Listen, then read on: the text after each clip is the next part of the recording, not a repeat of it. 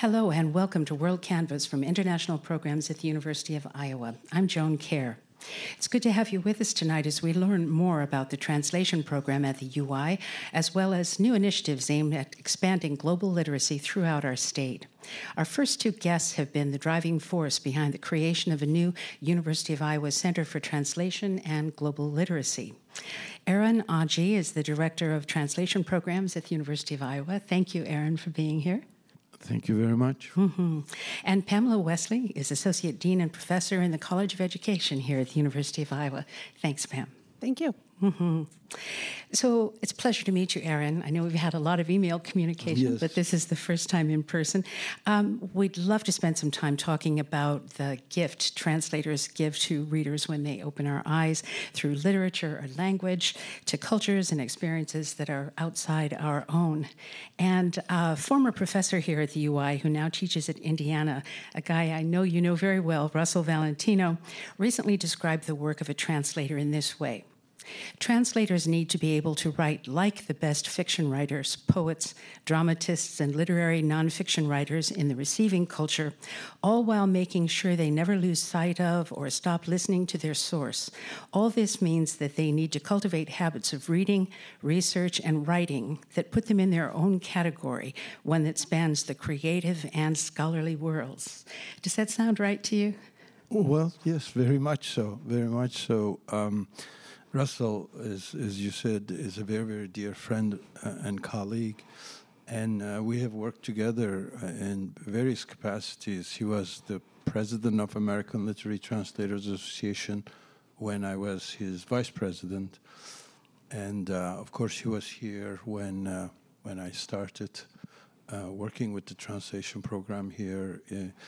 He definitely gets it perfectly right.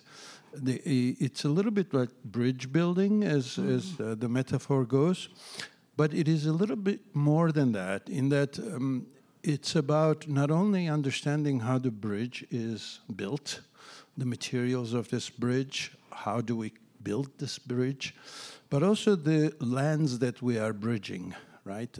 Both the source language, as we call it, or the source culture, and then the target culture, where we are hoping that these original texts written in other languages and in other cultures will land in the hands of unsuspecting readers.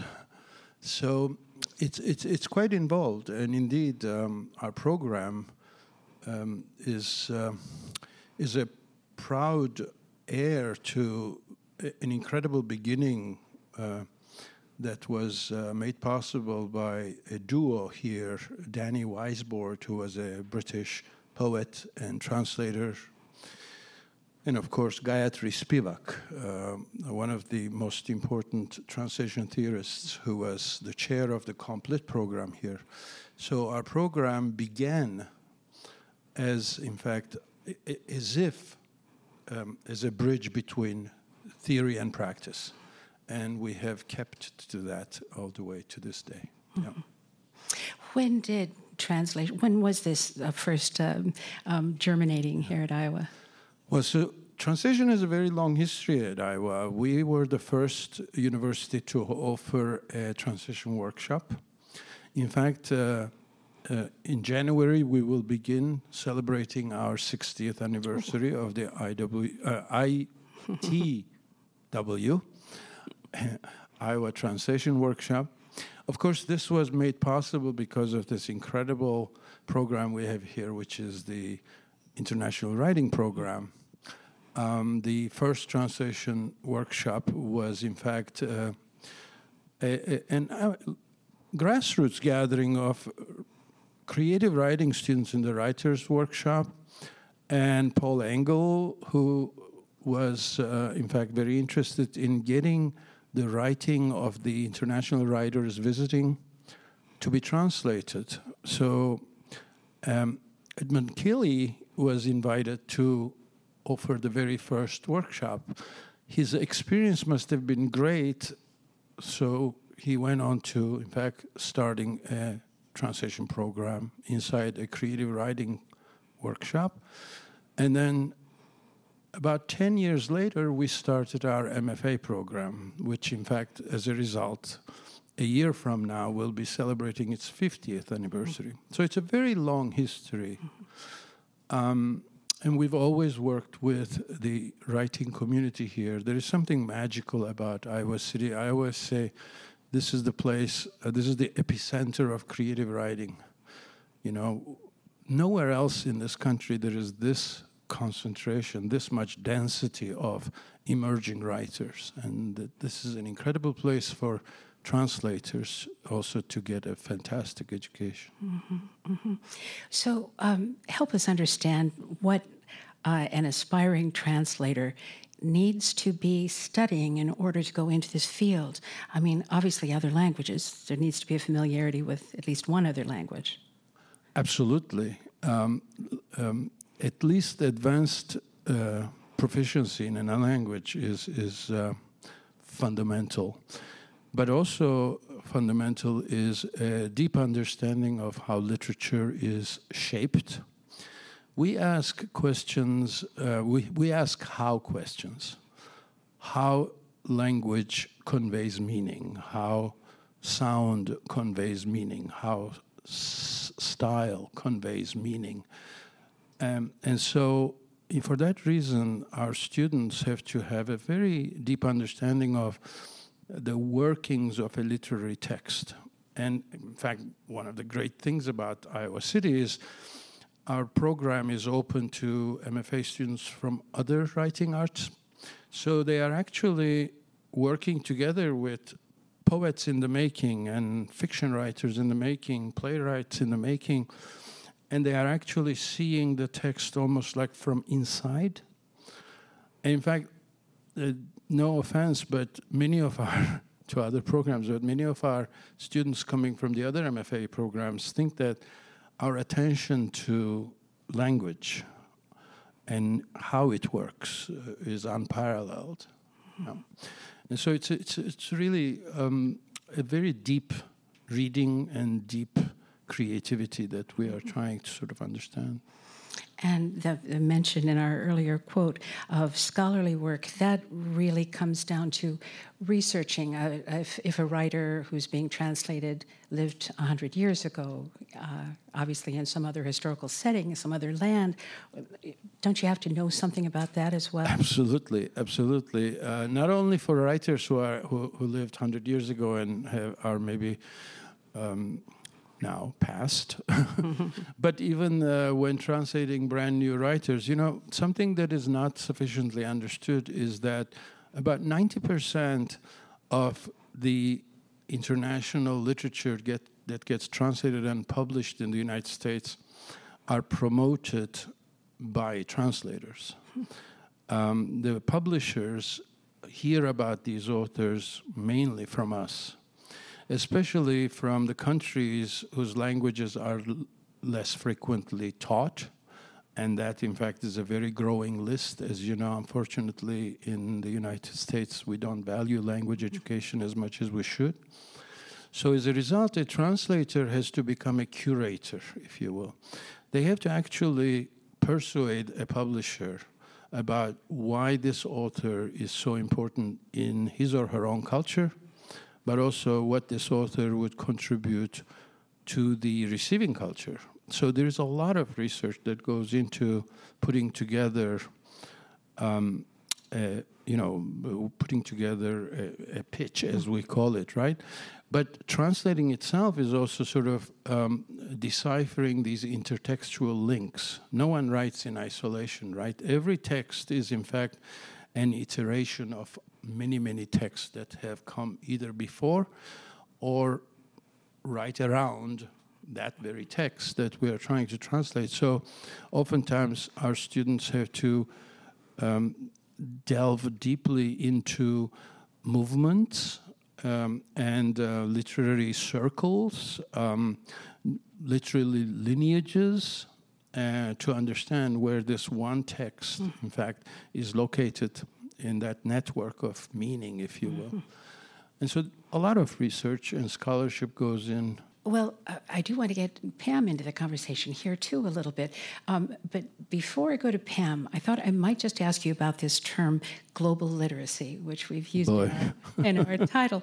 But translation, I think most of us are able to kind of at least generally figure out. But what is implied by global literacy? Well, this is the great question, because global literacy as a term is actually about 25, 30 years old in the academic sort of pedagogy circles. But it somehow never took. And so on a dare, we decided to put it on our center's name, maybe foolishly. We don't know. We will see. So global literacy is, in fact, about all the skills and dispositions that an individual should develop in order to function creatively, productively, and collaboratively inside a global setting. You know, one thing that I always say is that approximately 95% of what we learn about the world comes to us through translation. And so as a result, global literacy is first and foremost about language learning. You know, world languages are fundamental to global literacy, but also intercultural communication, intercultural understanding, that in fact language is a reserve of living culture.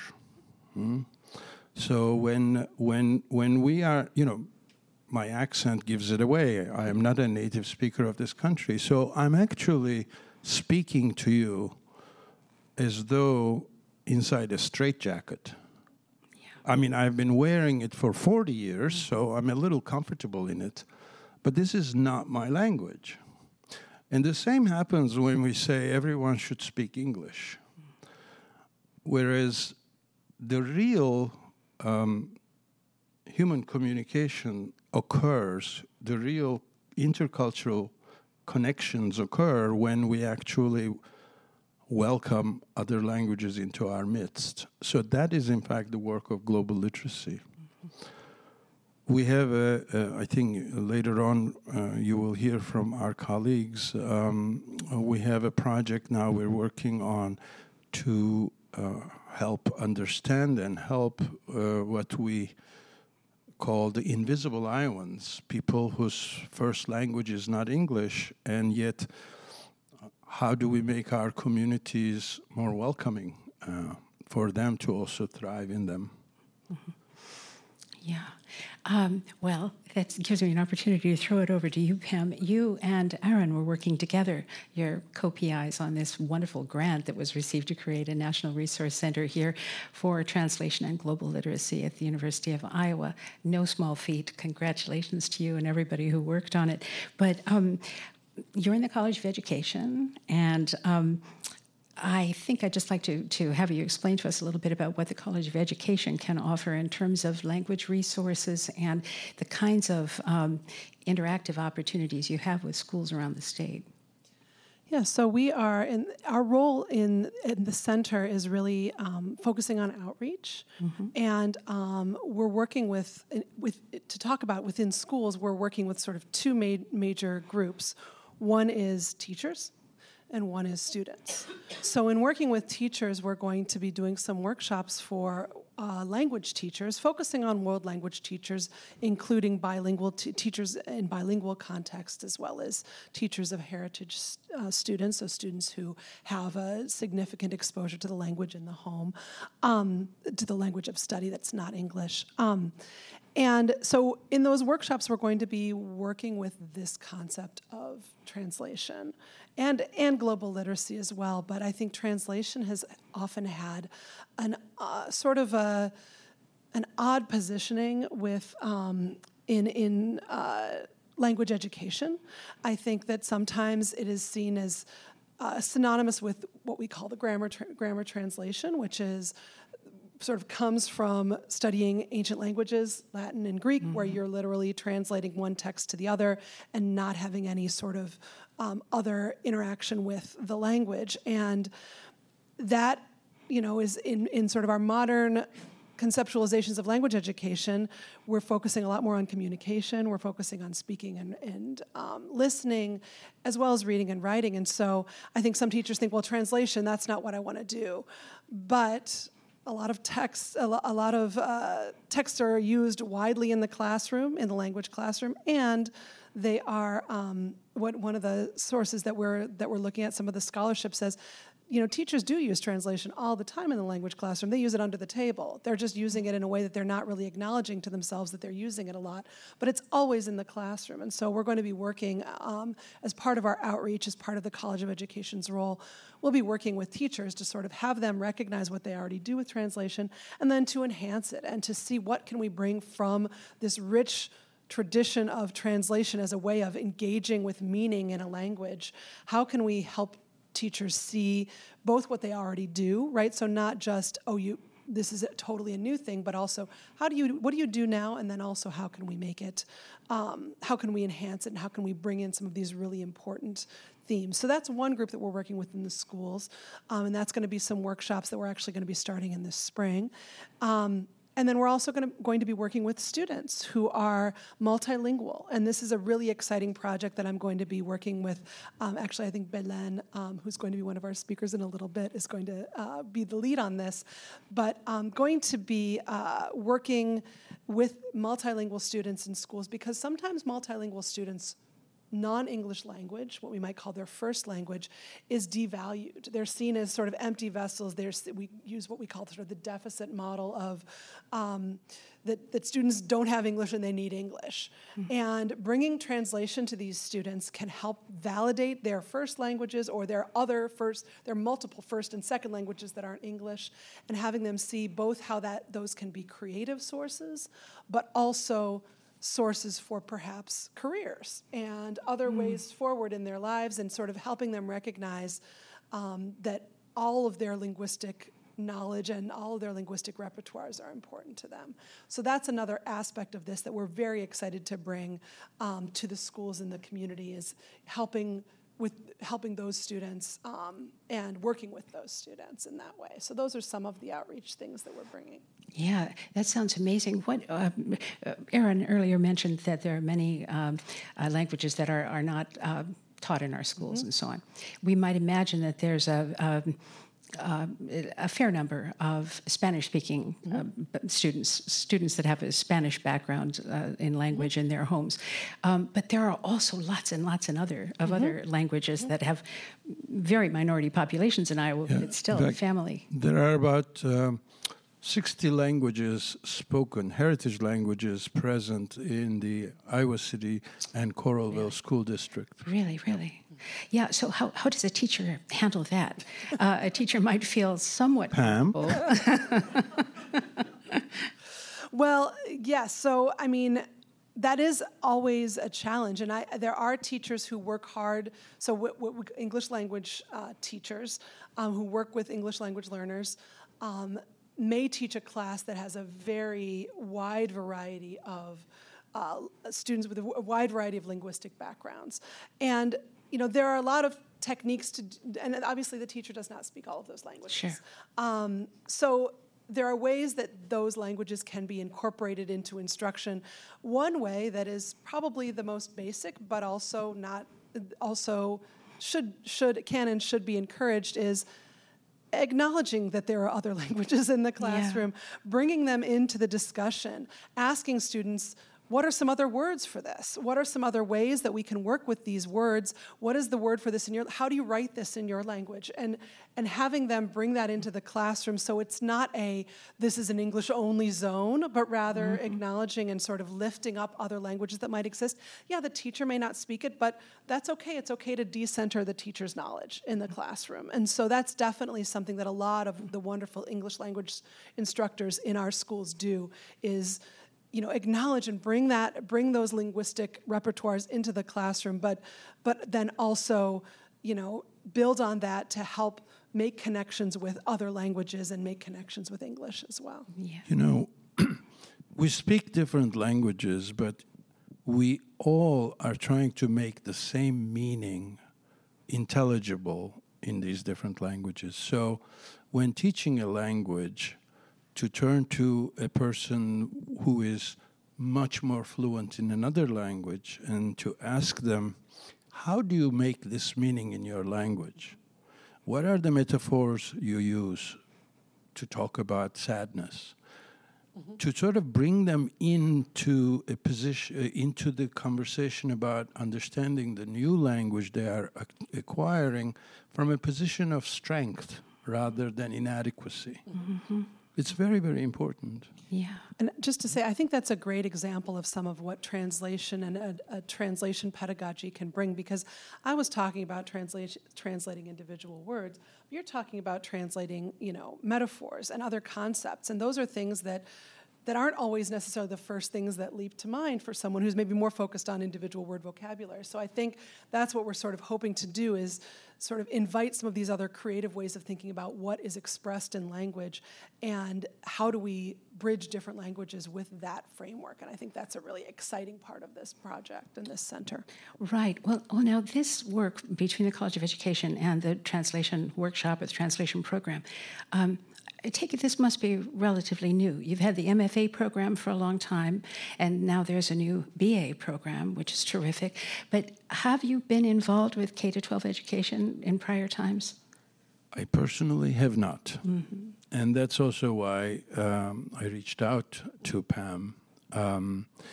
This is really a very crucial thing we have to do.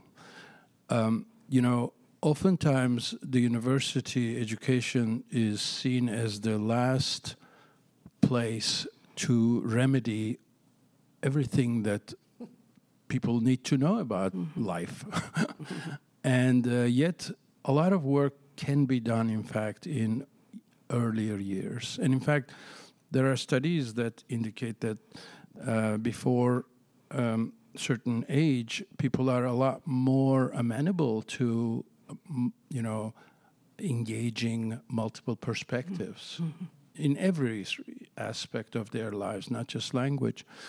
So I thought that this would be a crucial dimension of global literacy. We want learned users of world cultures. So that has to be done across the curriculum, if you will. Well, we have so many interesting guests coming up that I know we'll touch on many more elements of this, but just as a reflection as a student going through school myself, being in high school or in college, and you're told to go get this book, go to the bookstore, get this book, and make sure it's the translation by so-and-so. And I can remember thinking, well, what difference does it make? That's a translation from 50 years ago. There was a new one put out last year. How much I know now at this point in my life that it makes a great difference, and that there are interpretations that happen over time that may shed a new light on a piece that was, considered well translated earlier. This is the exciting thing about translation, I suspect, right? There's always something more to see. Yes, we are still translating Homer. And in fact, we're still translating the Bible and retranslating. I always tell this to our students at any given Sunday morning or Saturday evening, depending on your Christian denomination. There are about 14 different Bibles being used in the congregations. And so this is the almost like the secret that has to be put out in the open, and what translation does. I know that you work with our dear colleague Anna Barker quite a bit. She will argue about certain translations being better than the other, and I think she's perfectly correct in her own preferences. But just think about this. Most of the languages from which we want text to be translated depend on a very small coterie of translators. In fact, a large number of small languages, as we call them, or minor languages, depend on bilingual translators like myself, because we don't teach these languages in an Anglo-American context. So it's actually a miracle that a first translation even comes out. So I would say to you that no translation is bad. So read them with feeling reassured. Now, there will be better ones, I hope, but you will still enjoy it. Wow. Well, gosh, thank you so much, Pamela Wesley and Erin Anji, for starting us off this afternoon. Thank you. Thank you very much. Such a pleasure. Thank you. Please give our guests a hand.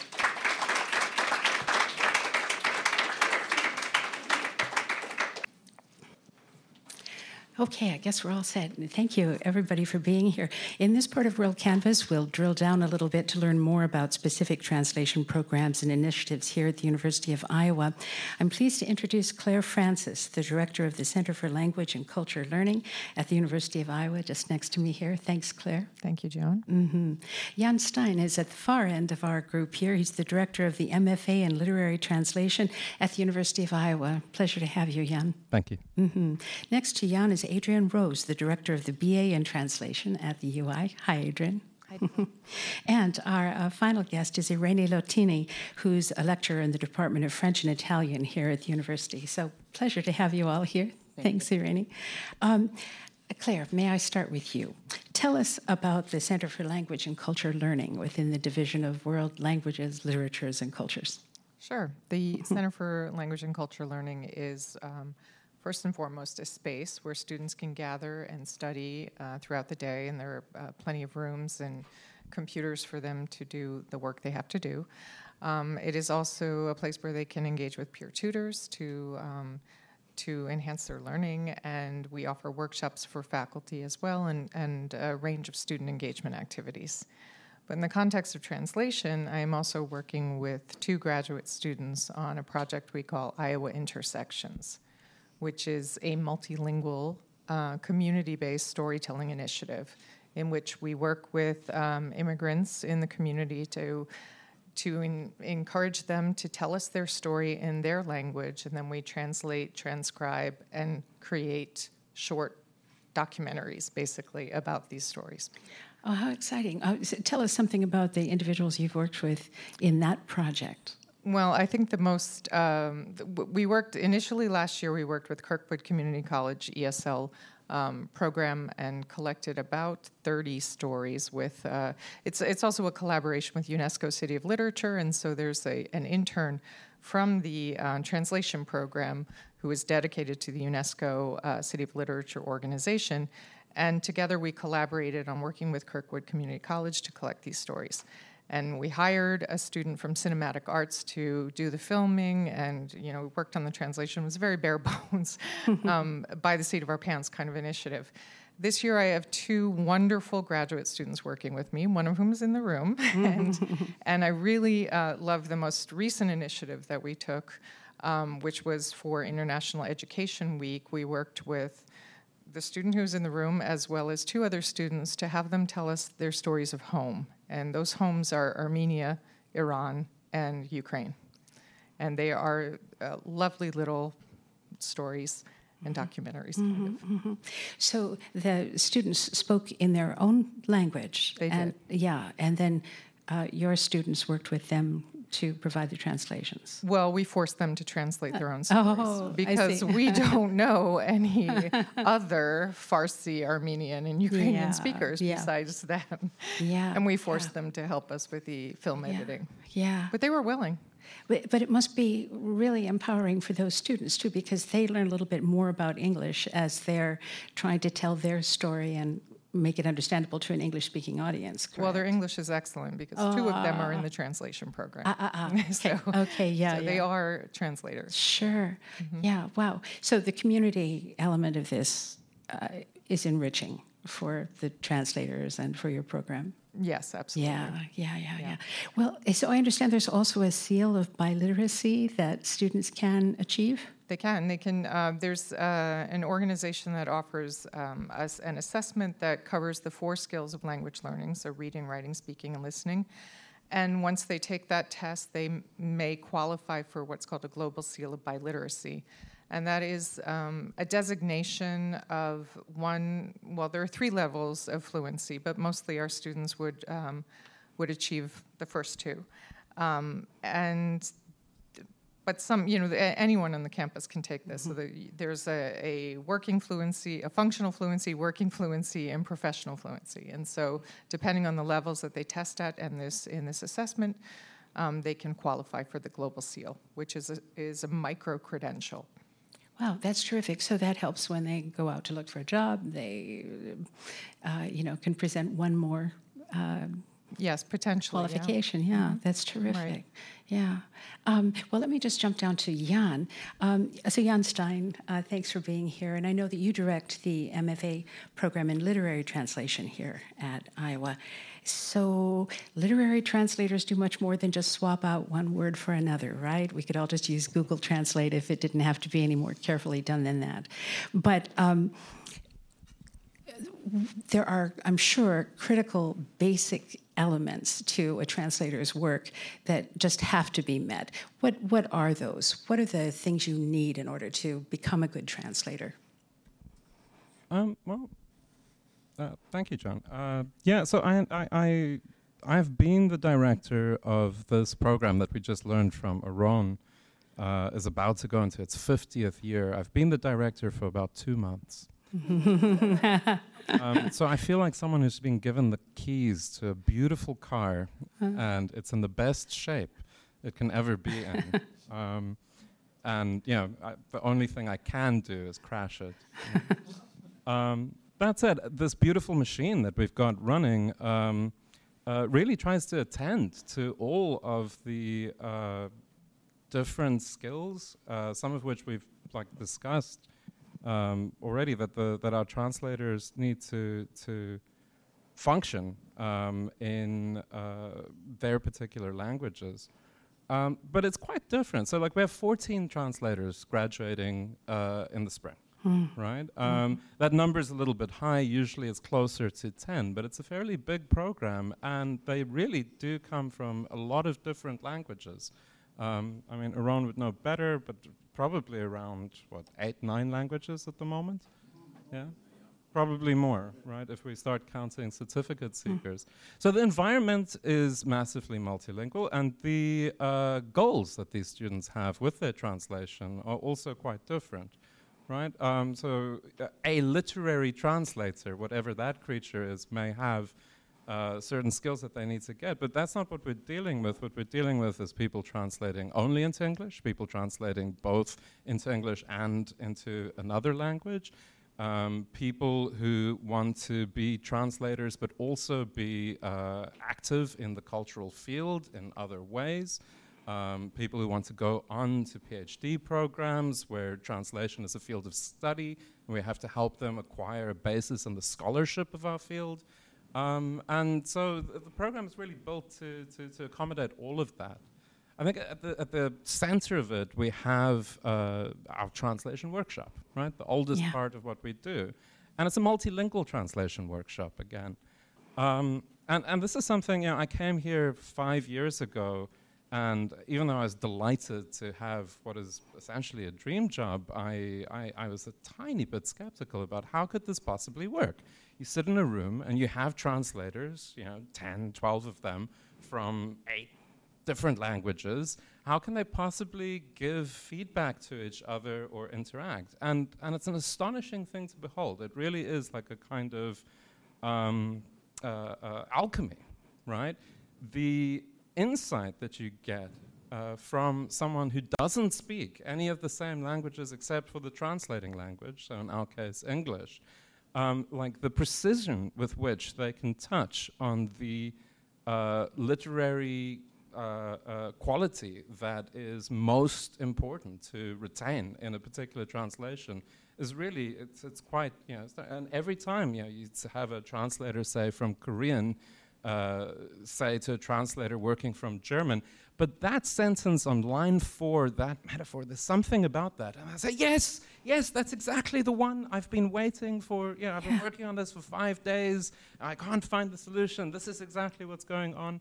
And this happens sort of again and again. So after years of this, I just have a lot of faith in really the environment that we've created for them to learn their fundamental skills. Mm-hmm. Yeah. Yeah, so you sort of described this setting a little bit, but tell me what it's like that first week of a semester when you walk in and you do have all of these students and you're trying to explain how this will work. What is that like for everybody? Well, there's a wonderful feature of our program is that it's 2 years long.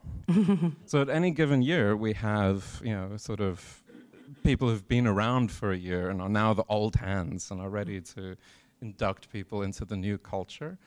We try and make sure that they meet very early. We try and make sure that their workshops are in fact mixed, that we have a lot of first years and second years, experienced translators and not so experienced translators, people working from a mix of languages, people working across different genres too.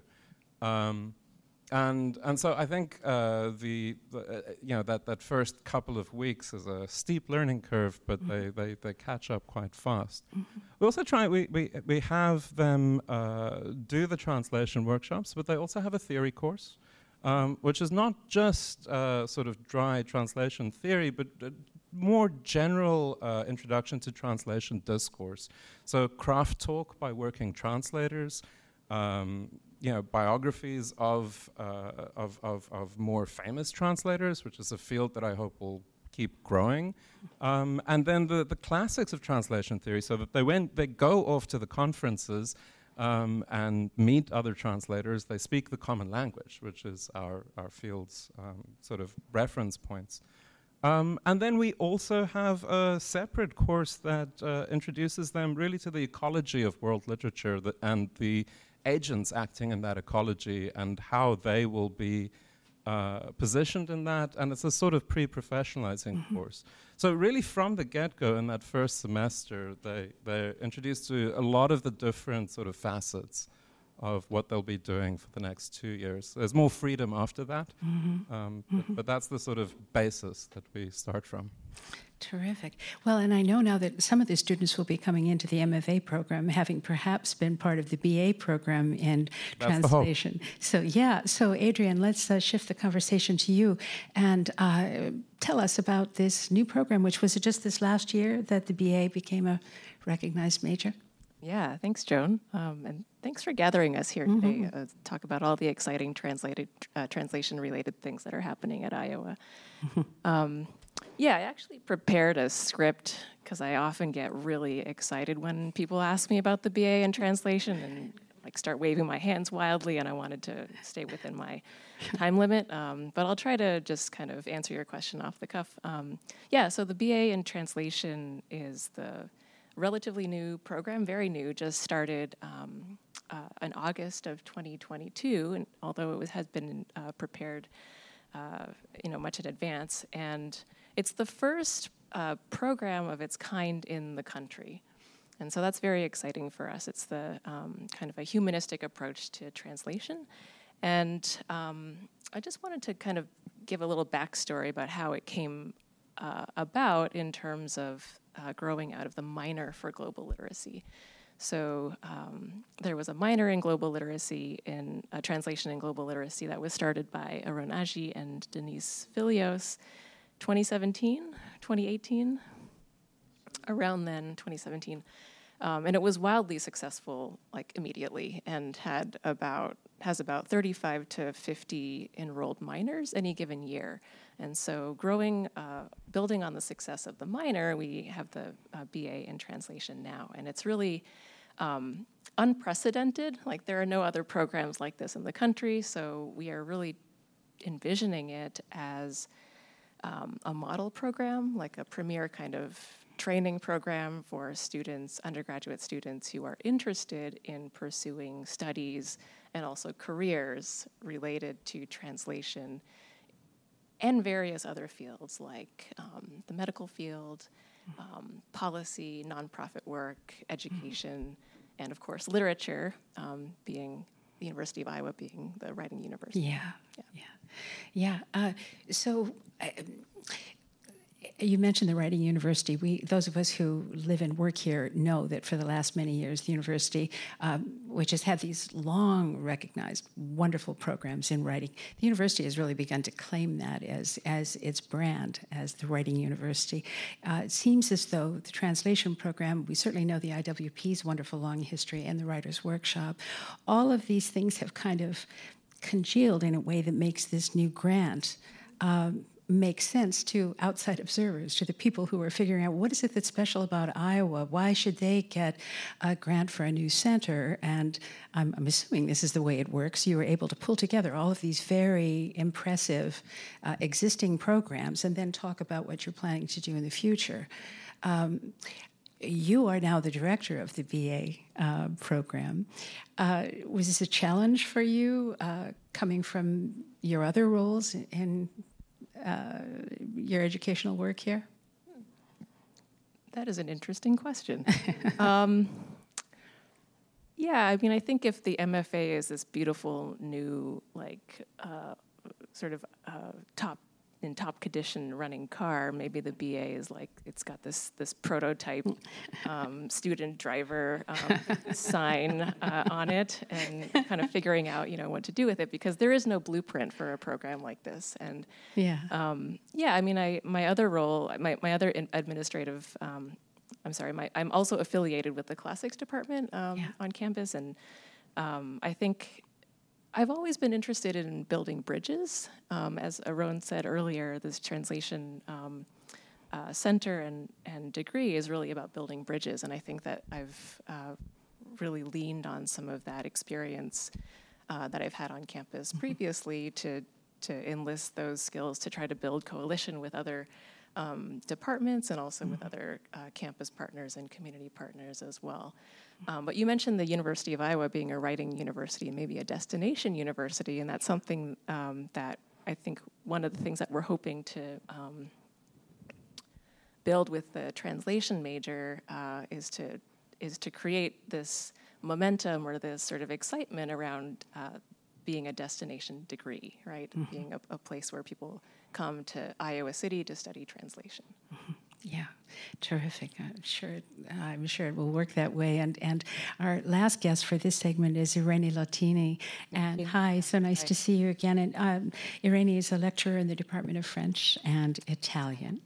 And I think I'm interested in finding out from the point of view of someone who teaches in one of the language departments, how do you intersect with translation? Well, we have always included translation in our courses. Translation is a perfect way to improve linguistic competency, cultural competency, and intercultural competency. So we have courses that include translation, and Professor Cinzia Blum teaches a class on transcultural text and translations, which is an investigation of contemporary cultural artifacts by authors and artists with different transnational and transcultural experiences. And I include translation in a class on Images of Modern Italy, which is an overview of Italian history and culture from the country's unification in 1861 to the present. And there is one section that is a discussion session of the course that is mainly dedicated for Italian majors and minors, and I always include a translation project, that usually it's actually an audiovisual translation project. Audiovisual translation is a challenging branch of translation, because you don't only have the translation of content from the source language to the target language, but you also need to consider that there are complications. There are actually connected to the multimedia nature of the audiovisual text. So we have been working on producing subtitles for videos that are not available in English. And so when you are producing subtitles, there are several elements that you need to consider. Subtitles need to be easily readable, easily understandable, and at the same time, subtitles cannot distract the viewer from the image. So all those different dynamics are actually a challenge for our students, but I think the challenge in our students is actually the way to help them improve their own skills and competency. Yeah. That sounds wonderfully fun. Do you basically work off of news clips or different videos? Maybe our most recent project was actually a short video by a movie director I've been in contact with, Fred Porno. That is a movie director that is actually calling attention on what we call Black Italy, so diversity in Italy. And so it was an interesting text on several levels. Yeah. Yeah. Wow. And so, Claire, you're in the division and you're meeting students all the time, working with students, working with faculty. Is this increased translation activity inspiring for you personally? Absolutely. Yeah, Absolutely. yeah. I'm bilingual in French, and I've kind of taken, I met Oran early on in my tenure here, of 3 years, and but got inspired to do some community outreach, and I'm doing a translation for the Inclusive Economic Development Plan for the city of Iowa City. I've started interpreting for a free medical clinic, so I'm very excited by translation and interpretation. Yes, absolutely. Wow. Well, very exciting to hear about all of this. Thank you all for joining us this afternoon. So I'd like to say thanks to Claire Francis and to Irene Latini, to Adrian Rose, and to Jan Stein. Please thank our guests. Thank you. Thank you.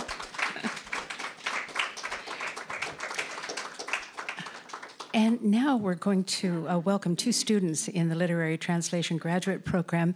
If Mirkul Isherwood and Claire Breker-Belsky could come up to the stage, that would be great. So as they get all settled here, I'll tell you what we're going to do next. Mirkul and Claire are going to read some translations that they have worked on, they've brought with us this afternoon. So before we go into the reading, I'll just ask you, Mirkul, could you just tell us about your background? I'm actually an engineer by education, and I worked in engineering companies for a while, and then I discovered translation 5 years ago, I think. And I translated short stories for a while, and then I realized that I don't have enough background and knowledge to continue translating, so I enrolled into MFA. It was very helpful.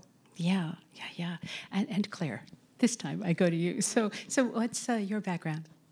Yeah, I have been translating since undergrad. I studied both translation and theater in undergrad, and then just wanted to continue to be in a space where I could focus on translation and learning about translation. So I came here to do that and keep working. And like Mirkul, I think it's been just a wonderful place to be for that. So, Mirkul, we'll first go to your piece. Okay. I translate from Kazakh, which is a language spoken in Kazakhstan, country in Central Asia. And I'm going to read a short story called The Black Colt, written by Bakutkul Sarmekova.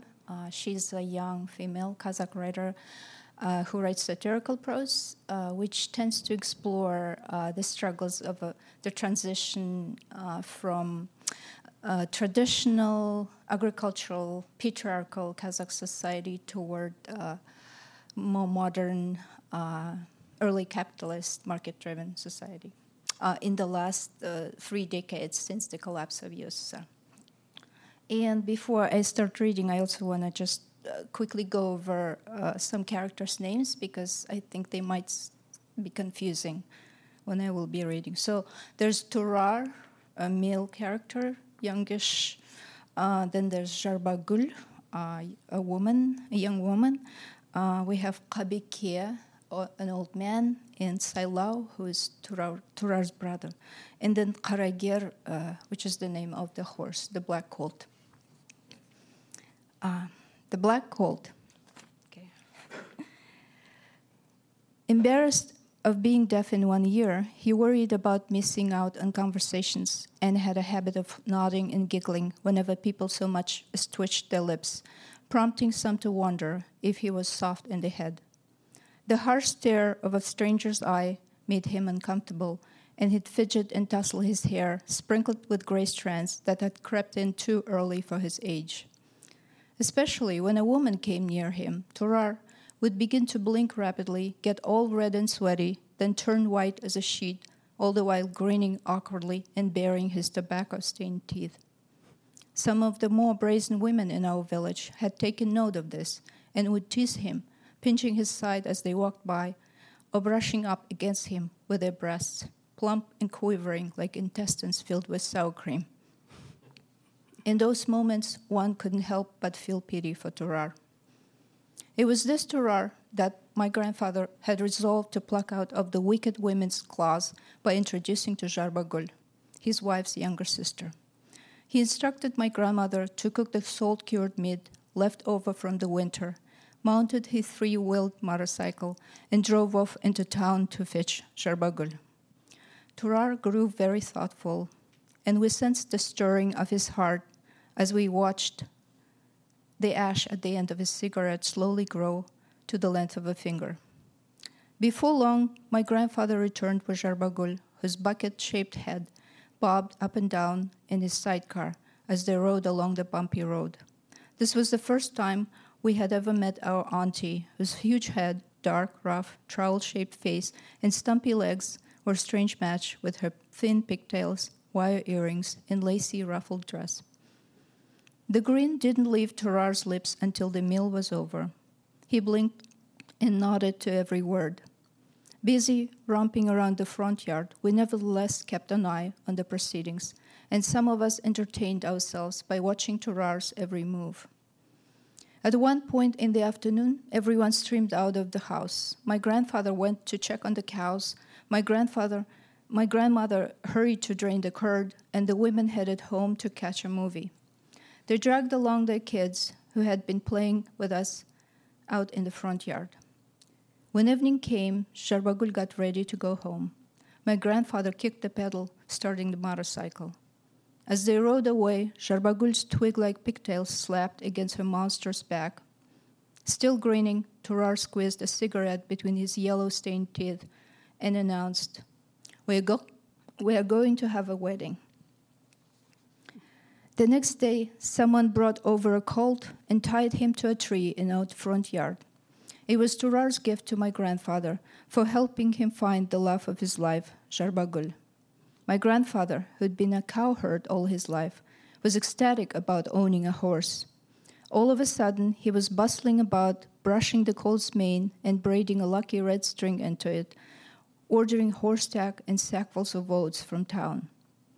Cows were all he'd ever known, but now, whenever he got together with other old men, he chatted about the care and training of horses. He began to sound like someone who owned hundreds of them. "Did you make sure there's enough water? Have you checked the hobble? See to it that the mice don't chew through the oat bags," he'd insert in the middle of a conversation. "By fall, he'll be old enough to saddle up and take out for a ride," he said, and began counting the days. The colt was indeed a beautiful animal, and we couldn't help but stare at him in awe, though he'd whinny when we approached and look askance at us, his nostrils flared, his ears flicking, his forelock flying in the breeze. We named him Karager.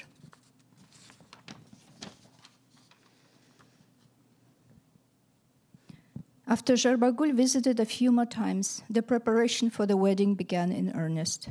My grandmother started beating fleece for new corpé mats for Jarbagul's dowry, and the women scoured local markets for fabric to decorate them with. Torar's family got busy sprucing up their house and repainting the windows and doors. Then, one wet summer day, while driving his ship toward the village, Torar stepped carelessly on the broken end of a downed power line and died, his body burned to a crisp. The adults who had gone to look at his body said, "He was grinning ear to ear when he passed into the great beyond." No one knew if he was beaming at the thought of his beloved Jarbagul, or grimacing in pain when the fatal charge struck. It wasn't in the cards for the 30-year-old Jarbagul, after all, to sing the bride's farewell to her family. She came by to pay her respects, whimpering quietly, as translucent tears left wet traces on her rough-hewn face. When the commotion caused by Turar's death quieted down, his brother Sailao showed up in our front yard with a rope in his hand. "I've come to take the colt, Khabike," he said. He must have been preparing for this moment because his voice came out rather loud and firm. "Which colt?" My grandfather stared at him with the look of a man whose pastures were teeming with herds of horses. His head tilted back disdainfully along with his head as he looked up at Sailao. "The colt is ours. I never heard Turar say that he was giving it to you," Sailao said, spitting loudly to the side. The startled old man looked at the frothy spittle on the ground, then back at Sailao. "I'm not giving Karager back," he said bluntly. "Then I'll see you in court," Sailao shot back. After that, my grandfather fell into the habit of sighing wearily whenever he stroked Karager's mane with a red string woven into it. By then, the colt had put on some weight and turned into a shapely, long-limbed horse. When a court summons came, my grandfather started his motorcycle and rode into town, the brim of his hat bending defiantly backwards in the wind. No notes or gift deeds had been exchanged between him and the colt owner's Turar, who must have been grinning down upon Khabike from heaven. Backed into a corner at the court hearing, my grandfather defended himself. "I spared no expense in raising this colt. I bought feed, I spent time with it, I exerted myself to care for it. He was a foal when I got him, and now he's a yearling colt with a fine mane and tail. I want my expenses paid. The colt goes to Sailao, and Khabike's expenses are to be tallied up and reimbursed," said the judge, bringing the gavel down with a bang. Back at home, the sullen old man tried to comfort himself by reminding us. The judge himself said to pay Khabike's expenses back. Sitting at the dinner table, he drawled the words in a sing-song manner, and they did seem to cheer him up. With a cord order in one hand and a rope in the other, Sailao came striding into our front yard again. The brim of my grandfather's brown hat didn't rise this time. He lowered his eyes and didn't say a word.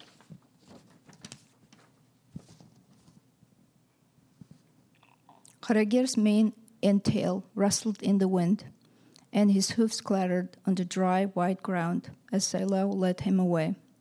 Only when the sound of the hoofbeats faded, my grandfather lifted his head and murmured, "If we could have taken to the Ambler race next year, he would have won a prize." Soon enough, Sailao showed up again, holding the same piece of paper in one hand and leading Karager by the rope with the other. My grandfather's head tilted up as he stared at him in astonishment.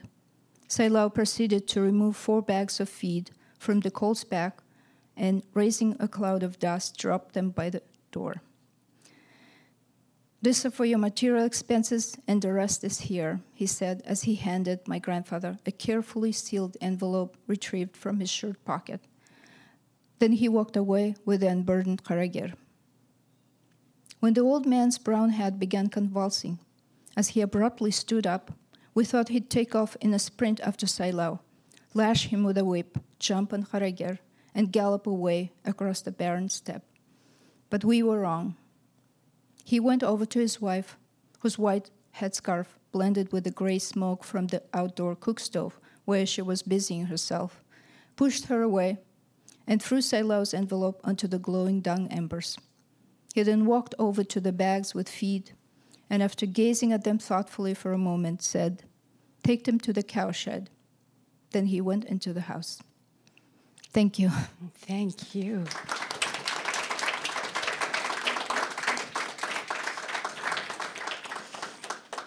Yeah, beautiful. Thank you very, very much. And Claire, tell us what you're going to be reading. So I translate from both Yiddish and Spanish, but as my Yiddish translations are relatively piecemeal and fragmentary at the moment, I will be reading a longer poem translated from Spanish. It's by an Argentinian poet named Perla Rotzeit, and it comes from a book that she published in 1978. Here lies the water, Ophelia. 1. Nothing penetrated the mysterious, white, transcended dream state. 2. Immobile, immovable, my ecstatic angels, brothers of madness. 3. I look for my replica, an other that would be me with my name, and no subterfuge moves me. 4. Such avarice. 5. Who are you, I ask myself, but a piece of yourself separate from yourself, immobile, immovable, in continuous displacement, linked, always identical. 6. But what do they need from me? Distances are measured with the eyes, and they hit. 7. My enraptured angels, brothers of madness, feeling the world in its beginnings. 8. Nothing. 9. The angel of nostalgia said, every being can be saved. The angel of nostalgia said, preserved fate mirrors shame. The angel of nostalgia said, there is nothing more than the word nothing, and I, who traverses it. 10. My enraptured angels, diffused bodies, brothers of madness, seeping into reality, indistinguishable from strangeness. 11. Mysterious, white, transcended, dream state. 12. I take my share of time. I enter into it and exist. I exist during my share of time. It's simple. The limit is everything. But if before that I could have known unavailability. But no, everything was interchangeable, modifiable. How then could it have happened if it didn't even happen for me? 13. I have nothing to do with this world that is nothing, I said with a strangeness that resembled pain. The world is that which pretends. I am that which pretends. So it should be when the limit is everything. 14. Nostalgically, I unfold, immobile chance, and extract, it seems that I dream, waves of flowers towards infinity. Ophelia, I hear that I call myself, and the air says nothing. 15. I understood while I submerged myself that harmony was in the mirrors, undulating waves, how every comparison reduced my power and the dialogue my identity. Because my inner voices make themselves trophies, simple plans, and exposed to other eyes that extract my attributes, reducing me or augmenting me, modified the soul in vain attempts at truth, and separated me from myself. 16. And while I submerged myself, I am in my element. Water, flowers, air, breath, sweet memory of the name. I heard that I named myself. 17. Of course, while I looked at myself reflected in the waves, head covered with flowers, I wanted to increase myself, exaggerate myself. My intense confusion fulfilled its agreement. It was a challenge. I know. Losing myself in the waves, I left a sea of tears and shame. 18. Strange, turbulent intoxication, preserved destiny mirrors shame. 19. If you already know, my love, there is a scale that the sounds of being climb. I recognize them. They are called exaltation, timid blush of the loss. And from there they descend also in continuous monologue, better served to madness.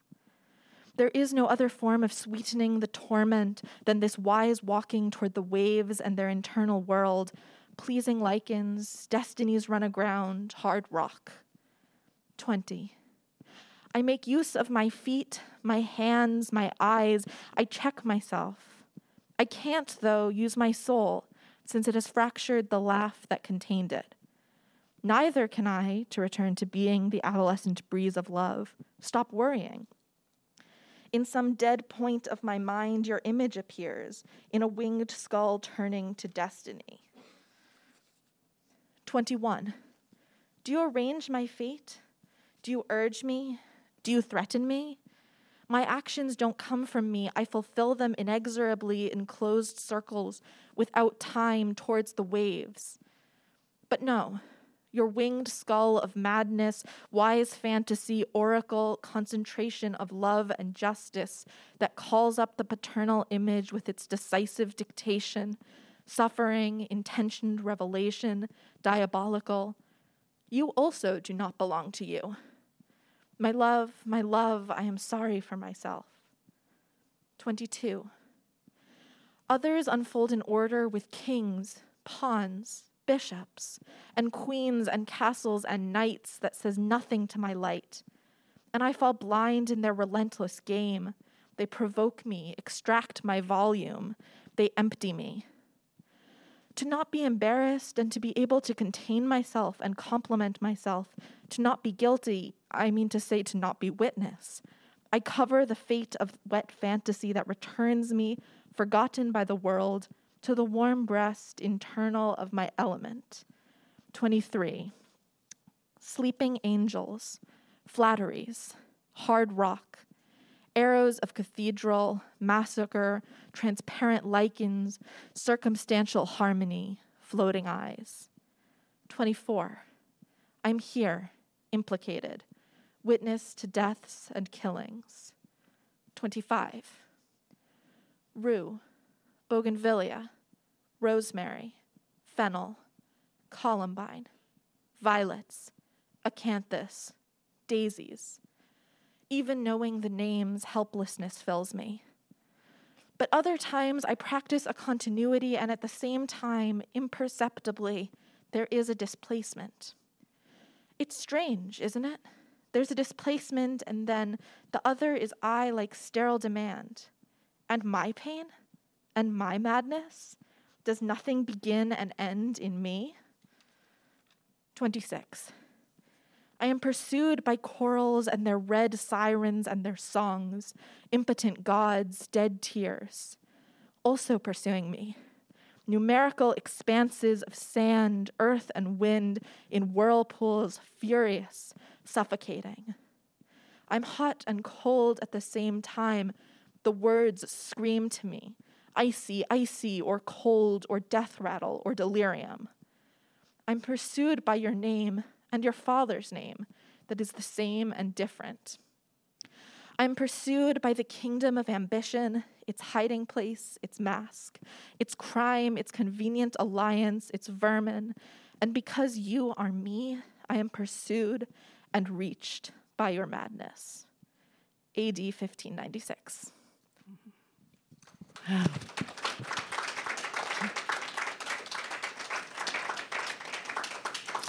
Wow, I wish we had a little time to delve into what this took out of each of you to create these versions, these English language versions of the original work. But from what I could hear, it was brilliant and insightful work. And congratulations! I know you're both in the MFA program here, and I'm sure you have great futures ahead of you. So thank you for joining us. Claire Breaker-Belsky was the second reader there, and our first reader was Miracle Isherwood. Thank you so very much. Thank you.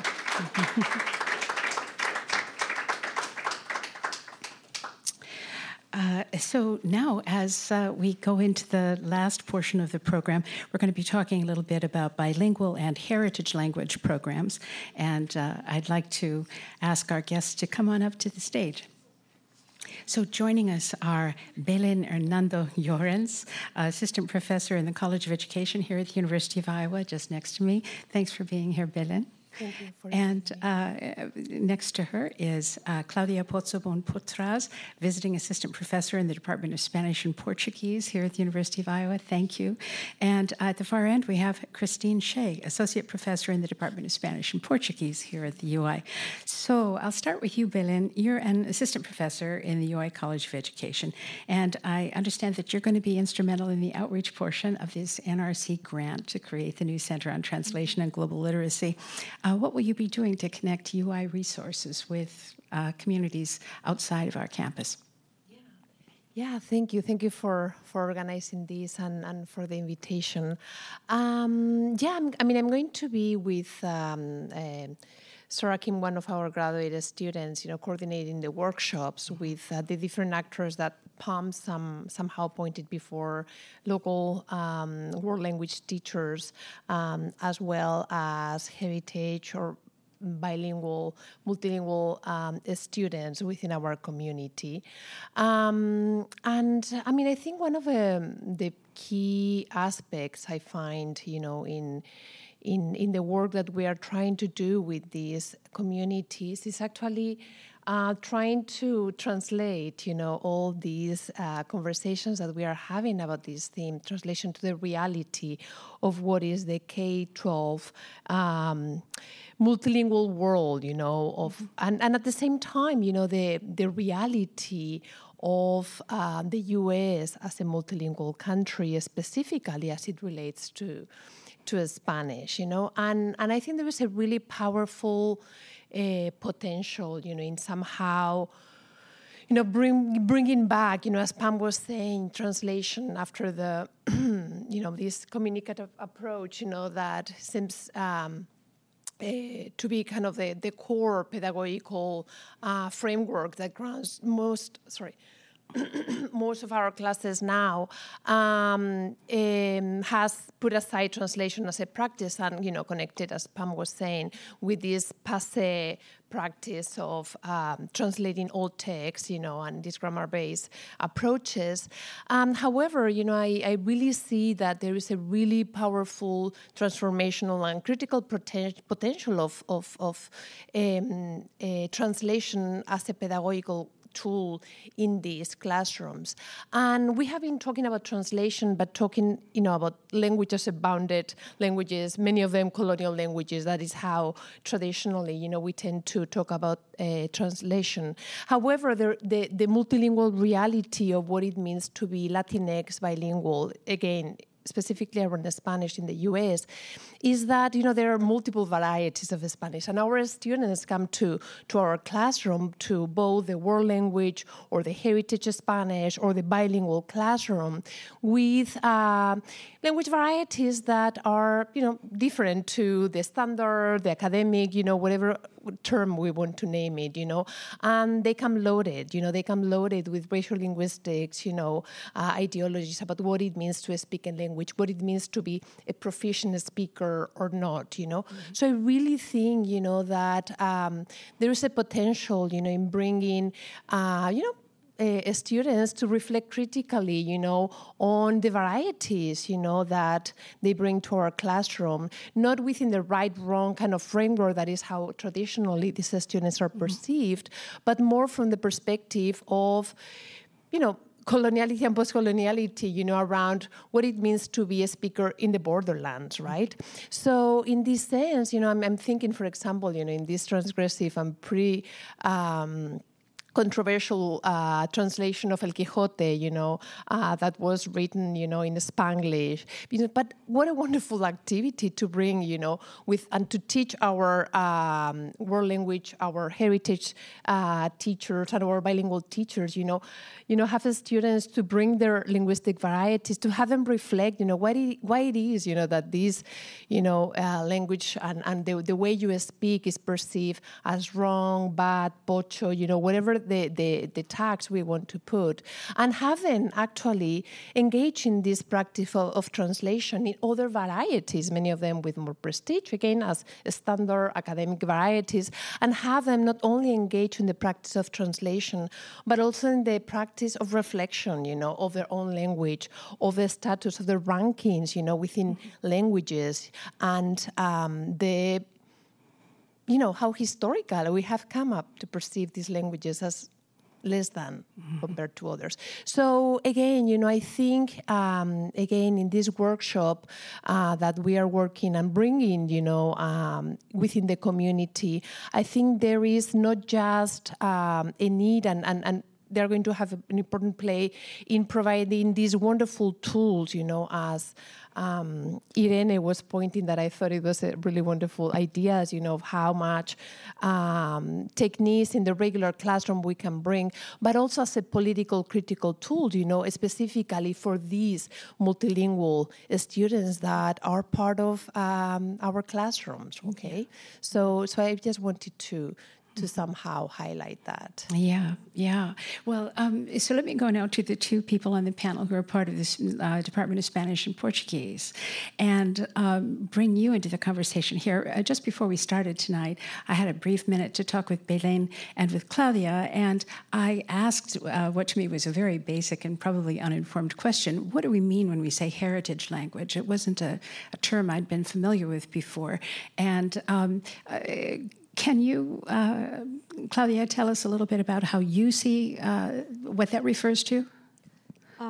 Yeah, so when we talk about a heritage speaker, which I think we mentioned before, is not a term that's accepted widely. A heritage language or a heritage speaker is a person who grows up in a household that speaks a language that is not the dominant language of society. Mm-hmm.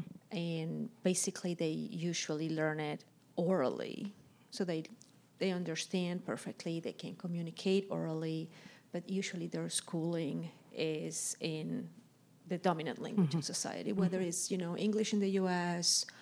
or Spanish in Spain, or Right. And so some of these students may not feel comfortable revealing very much about the fact that they know casually or in a home environment, their heritage language or the language of the home, may not feel that they should show that part of themselves too openly when they're in an English language environment, because perhaps it reveals something about social status, or they don't feel that they know how to speak colloquially, but maybe wouldn't get it right when it comes to a test. Correct? Right, but one of the beauty of working with heritage speakers is that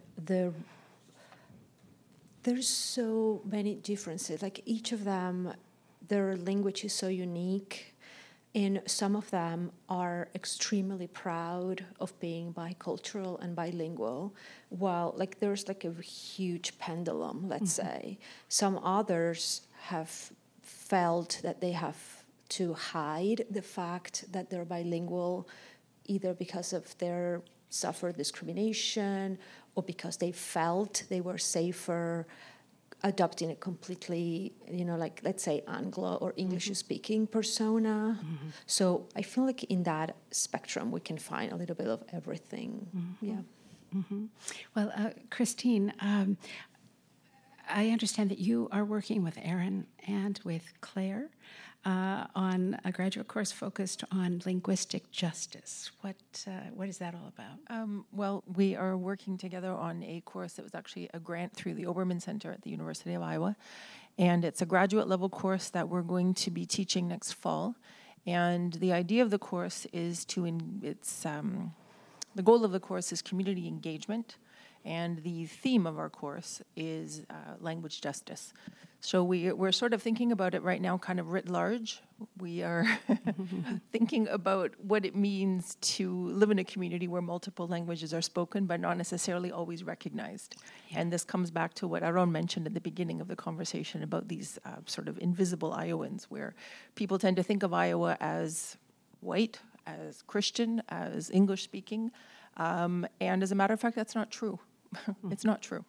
There are a lot of Iowans who are not native English speakers, or if If so, maybe one generation removed from a language other than English.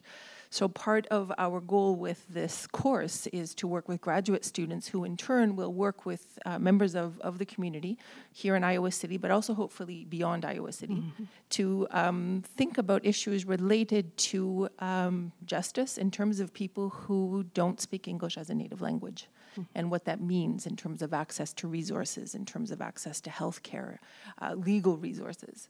So that's the course that we're going to be teaching that next fall for the first time. Yeah. And we're hoping to draw graduate students from pretty much anybody who's interested in language and justice, multilingualism.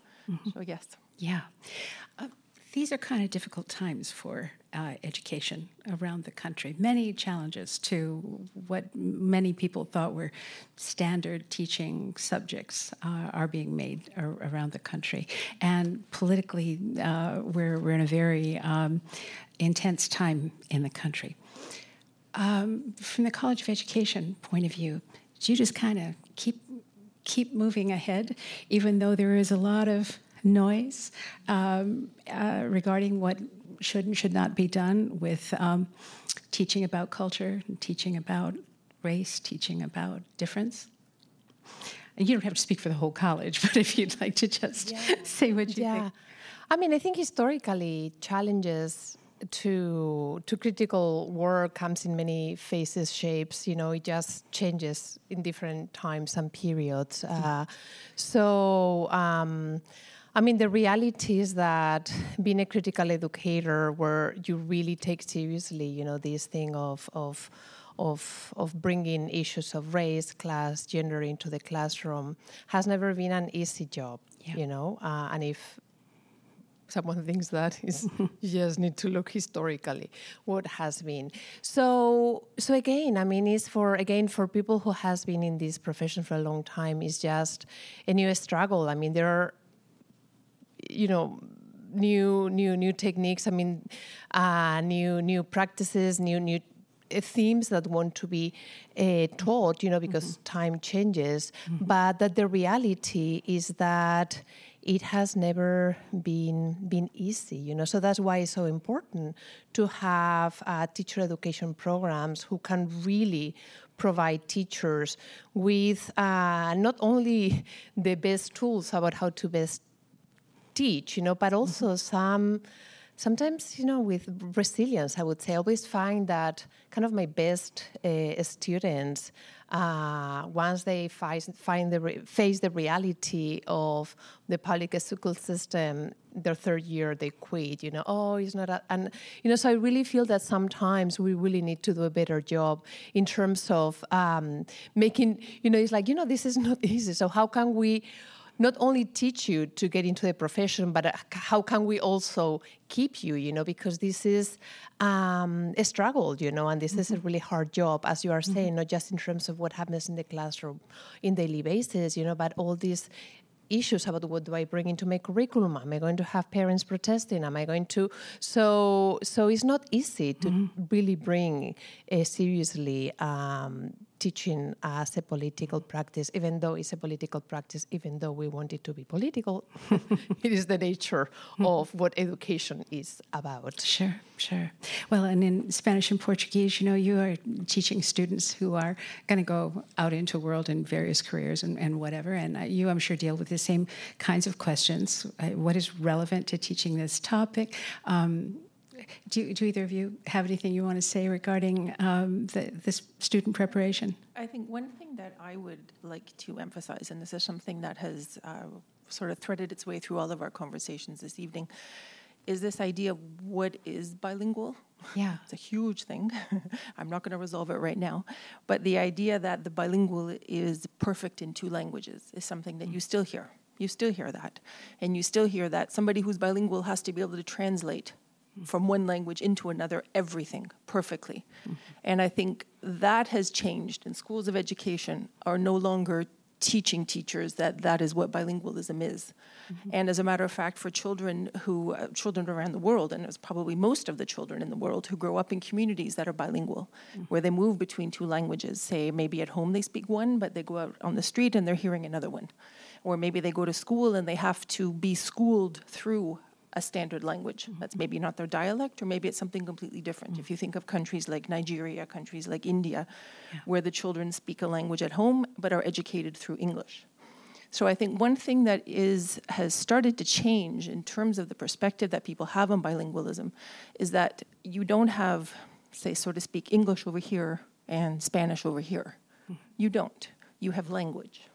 And this is very relevant to translation, for example, because I think for a lot of bilinguals, you might not even be aware that you're moving from one language to another. It's just sort of fluid. And I'm thinking particularly for languages that are very similar, but even for languages that aren't. If you grow up in a community where two languages are used, most people are bilingual, you move between them. And this idea that people have here in the United States I'm from Canada, and there are English-speaking Canadians who have this idea as well, that my language stops here and the other language starts there. That is not the way bilingualism works. It really is not. And I think people have started to understand that. Teachers have definitely understood that. The literature is addressing this issue of what it means to be bilingual, what it means to be multilingual. The heritage speakers that Claudia works with in our department live that. That is what they live. And you constantly hear heritage speakers in our department commenting on how my Spanish is so bad, but so is my English. I also don't speak English very well. And this is what it means to be bilingual. Your English, if you are a bilingual speaker, your English will never be the same as a monolingual, whatever that means. Yeah. Your Spanish will never be the same as a monolingual speaker of Spanish, whatever you want that to mean. You're bilingual. That is something else, and that is something extremely special. So I think that this grant provides a really good opportunity to think about what we are translating. What does it mean to translate for different types of populations and across different languages and in different contexts? Yeah. And I think it's something very, very positive. And I think Iowa is also very well positioned for that, because we also have faculty in the College of Ed. We have faculty in psychology and linguistics who think about the more sort of structural side or the psycholinguistic side of bilingualism. And then we also have people who work on the more social side of bilingualism. And we have a wonderful world of translators as well. So we have a lot of sort of different pieces that come together in a very, very positive way that doesn't happen at a lot of other universities, honestly. So there's my plug, but it's true. Well, I'm not sure we could say anything else that would wrap up this discussion any better. I want to say thank you so much, Belén and Claudia and Christine, for being with us, and for all of our earlier guests as well. It's a wonderful conversation. And please just stay here while I say my goodbyes, and then we'll have a hand at the end.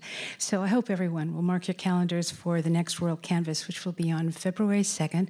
It'll be at the Stanley Museum of Art, and we'll get the inside scoop on the world-famous UI art collection and the museum's vision for serving the state and art lovers everywhere. Come early or stay late, because the collection will be open to visitors on either side of our show. And you can find information about all past and future WorldCanvass programming on the International Programs website, which is international.uiowa.edu. So thank you all, and for International Programs, I'm Joan Kerr. See you next time.